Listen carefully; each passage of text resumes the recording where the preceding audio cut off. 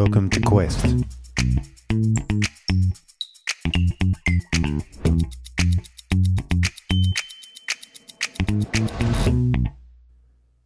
Hey everybody, Pastor Adrian here. Welcome to Quest, intensive learning for a life of faith, conversations in the basics of the faith to help particularly young people have some confidence and clarity and live full and free under the grace of God in Jesus Christ. Well, if there was ever a commandment to really get the conversation going, this would be it. It's the one about maleness and femaleness and God's extraordinary gift of lifelong faithful partnership in which the most intimate part of a relationship can be shared, that of sexual relationships. What a gift. What a magnificent gift of God. It's not dirty. It's not bad. But it does need some context, some boundary, some safe place for it to be truly what it's meant to be. I think that's what the sixth commandment is basically saying. Let's have a look. Do not be unfaithful in marriage. What this means. We should honour and love God, yes, and so in regard to sex, we should speak and act in ways that are pure. And if we're married, we should love and respect our partner. Indeed, that's the basic vision of God, a lifelong partnership, a companionship of the most intimate kind in all aspects of life, and not just sex, but in just being together and working together and experiencing life together and contributing together to other people's lives and well-being. What a gift. It's a magnificent thing. I've been married 34 years with 4 children, and it has made me who I am and given me such great joy. Yes, it's hard because human beings are flawed. I'm flawed. And I'm not always easy to get on with, and you got to work things out, and you got to compromise, and you got to communicate, and it's really hard. It's not an easy gig.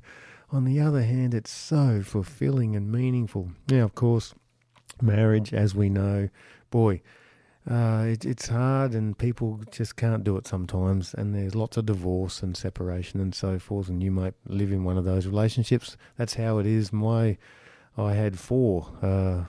My parents married. One parent married 4 times and one parent married twice. So I had plenty of stepdads and mums and stepbrothers and sisters growing up, and it was all a bit confusing, I must say. But on the other hand, I've got wonderful role models in my family and also in the church of magnificent partnerships for 60 years. People have just lived life together like 2 peas in a pod, as they say. It's a wonderful thing. So marriage is God's institution, his forming of us. It's the great gift, a lifelong union of one man and one woman. And yes, there's the controversy. Oh boy, gender now rather than our bodies. So we can choose our gender. Doesn't matter what bodies we have. We've sort of separated those 2 things, and it's not about your sex anymore. It's about your gender. So how do you deal with that, young people? So difficult to know who you are and how to be and how your friends are and how they are to be. It's really, really confusing and really complex. It was there when I was young, but not so immediate as it is for you. It's really hard, and I guess I just urge you to delve into the biblical vision of what marriage actually is, and it's very wrongly told in our culture. There are plenty of people in our community who want to see the end of it, and that's been going on for 50 years. Destroy marriage, destroy family, and replace it with whatever we want, etc., etc., and it's pretty blatant. Anyway, and of course everything these days, everything just about is sexualized, like how you buy your toothbrush and how you buy this product and that product and the movies you see. And shall we talk about the elephant in the room, the horrible life-taking phenomena of easy, free and socially acceptable pornography. It's dominant and it's a click away on your phone, I know. I tell you, we're told our kids pornography will make you a taker, not a giver.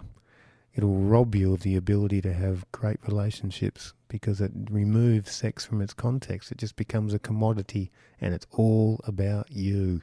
totally self-focused. You don't have to create anything, give anything, be anybody, work through any issues. Oh, it's a terrible thing. Keep away from it, young people, if you can. It's just a horrible thing. It doesn't feel like it is at the time, but I tell you, it does form you if you get into it too much, and you'll become a taker, not a giver, and it will destroy your ability to relate in the long term to the opposite sex and to have a fantastic life that God wants for you in this beautiful gift called marriage. So all we can say is, because we're broken, we don't always get the marriage thing right, and that's true, and sometimes divorce has to happen, and that's a really sad thing. I've seen that in my own life many times, but that doesn't mean it's still not the magnificent gift of God.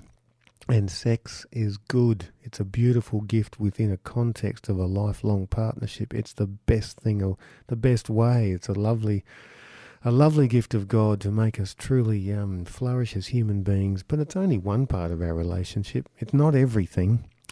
There are many other things that define us more, like the grace and forgiveness of God in Jesus, our baptism, who we are in Christ. They're the things that really form us and shape us, even more than sex, if you can believe it, if you listen to the culture we live in today.